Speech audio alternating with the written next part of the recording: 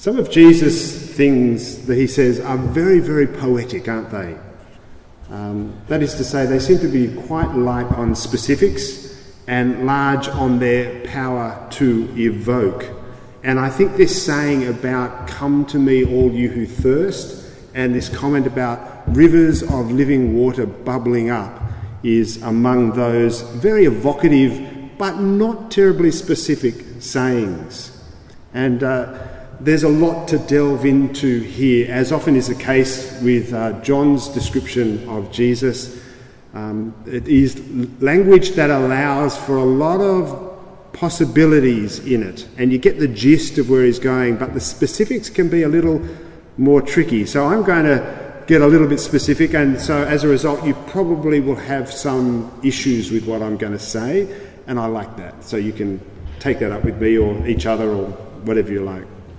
The first thing to do here is to notice that Jesus says, "Come to me all you who thirst." And here he's not using thirst, strictly speaking, as the idea of you need a drink of water. It's kind of this idea of desire. Religious groups generally haven't done very well with desire. There's a very ambivalent relationship with desire in most religions. The notion of human desire is usually seen to be corrupt somehow. However, here there is also a sense that Jesus is referencing thirst, which does carry a sense of need. So there's need desire going on here. After all, quenching thirst is not simply human desire. Quenching thirst is something we need to do to keep going with our lives. So what might this thirst actually be referencing here? What is Jesus trying to say when he's referencing both desire and need in our experience? Well, I want to suggest something quite specific. I think the way in which we utilise one another as our primary reference point to navigate our way through life fills that kind of criteria of both desire and need. That is to say, we have this universal instinct, we all share it, where we look at what's going on around us to help inform us with regard to what is normal, that which we might consider to be perfectly okay. And this is a legitimate way of navigating life. It's relatively harmless most of the time. You look around, am I doing things within the normal realm of normality and all that kind of stuff? But we don't stop there, do we? We want to keep pace with those around us, this idea of being counted among the normal people, or keeping up with the Joneses, as it was said in the 60s, I think. Of course, the reality is we don't want to simply keep up with them. We'd like to be just a little bit ahead, not too far ahead, but just a little bit ahead. And this is a kind of soft competition that happens, that largely goes unacknowledged. We can quickly excuse our behaviours on that, but it does also often escalate under certain situations and become quite a hot rivalry, that which would threaten our peaceful coexistence with our neighbours, for example. For many years we lived on the beautiful northern beaches, and one of the quickest ways to turn a neighbour into an enemy would be to initiate a renovation of your home.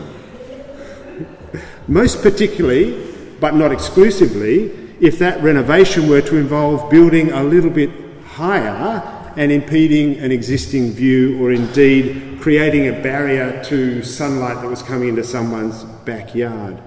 See, we don't mind what others enjoy until their enjoyment comes at the expense of our own. We don't mind what others have, so long as we can have access to the same kinds of things should we want them. And this is what we kind of need, in a sense. Jesus wants to offer us an alternative point of reference. Rather than looking to the group around us, our neighbours and our community, Jesus calls us to follow him. Thirst needs to be satisfied or satiated. I'm not sure which word to use there, but Jesus appears to appreciate this reality. We have a thirst and we need to drink. His directive is to come to him and drink.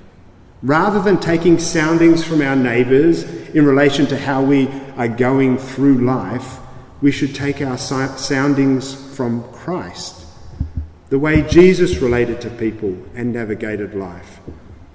That offers the clearest and most accessible option for how to drink up all you'll ever need to live a good life. Because not all drinks offer the same level of hydration. You might have noticed this. I used to have a lawn that I had to mow, and on a hot summer's day when it was growing while you watched it, I would get out there with the mower, and there was a lot of satisfaction in going out there and mowing the lawn in the heat of the day, and you come in, you're dripping wet and all that kind of stuff, and the first thing I'd want to do is have a beer. And of course a number of you are there going, yep, fair enough. But alcohol doesn't actually hydrate you, not nearly so well as water. In fact, your body uses water to process the alcohol, I think, and alcohol is a lousy thirst quencher, even though we're kind of, socially fashioned into thinking beer is the best thing you can drink when you're thirsty. To satisfy the thirst, the best thing you can possibly drink is simply water. Pure and simple, not beer or other alcoholic beverages. And I would suggest that rather than look for what is verifiably good when we're looking for a way to navigate our way through life, we are easily persuaded by what most other people have already decided is good for them. And so I pick up that beer is good to drink when you're really thirsty because I've seen other people do it. And even though I know that's not true, it's still very persuasive. When I've had many experiences of drinking a beer when I'm hot and needing another one because I'm still very thirsty and a third one because I'm still very thirsty, I continue to find it a persuasive thing to do. Of course, after the third one, you don't know what you're doing, so there you go. In a funny kind of way, the data is in on this, just as it's in on Jesus. We have enough of a read of history now to be quite sure about this, that wherever the gospel has become persuasive in the last 2,000 years, it has generally improved the life of the majority of people. Under the influence of the Jesus story, education is no longer simply for the wealthy elite. Basic healthcare has become freely available to all strata of society. Slavery has been openly shunned, even if still secretly practiced in many parts of the world. The voices of victims are frequently heard and no longer silenced or ignored. A notion of justice bigger than simply the whims of the ruling class or the most powerful is our assumption, even if it doesn't always function that way. But keep an eye out on how quickly these things are already drifting away from us in the post-Christian West as we ridicule and forget the central story that has propelled our cultural development over the last 2,000 years. Which brings us to Jesus saying, "Come to him and drink, and the rivers of living water that will come forth from us." History shows us that the Jesus way and particular historical cultures that have emerged from it tend to generate abundance. Excuse me. Whether we are thinking about economic growth or widespread upward mobility, these kind of developments have generally followed the gospel's spread. More profoundly, the way we have honoured and respected human beings has shifted profoundly. Whereas once ownership of women and slaves was commonplace, only 2,000 years ago, or less time ago in many places, these things have become considered inconsistent with the inherent worth God sees in people. The sending of the Holy Spirit has so transformed the way we as humans do life that history also has a trajectory of increasing abundance. Just look around the world around us.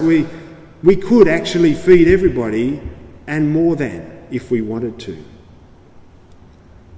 But that's not all, because as the Spirit comes upon us, we, you and I, become a source of this abundance. That is to say, as the Holy Spirit fills and guides us, and we are transformed by following the way of Jesus, we discover the profound richness created by caring beyond ourselves.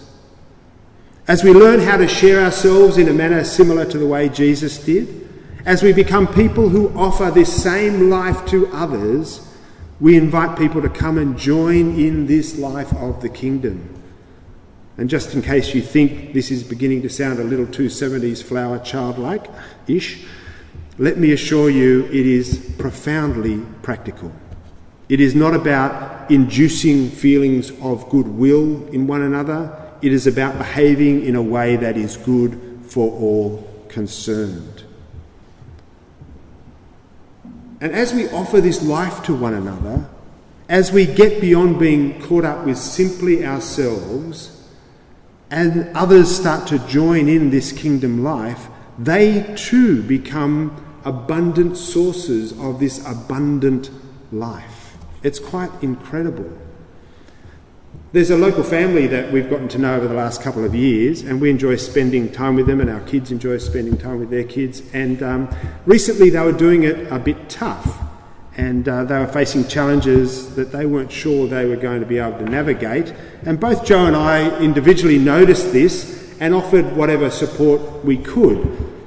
Joe cooked some meals, I offered a listening ear, we sent text messages, and then Joe started offering a listening ear and I started cooking meals, and we continued to send text messages.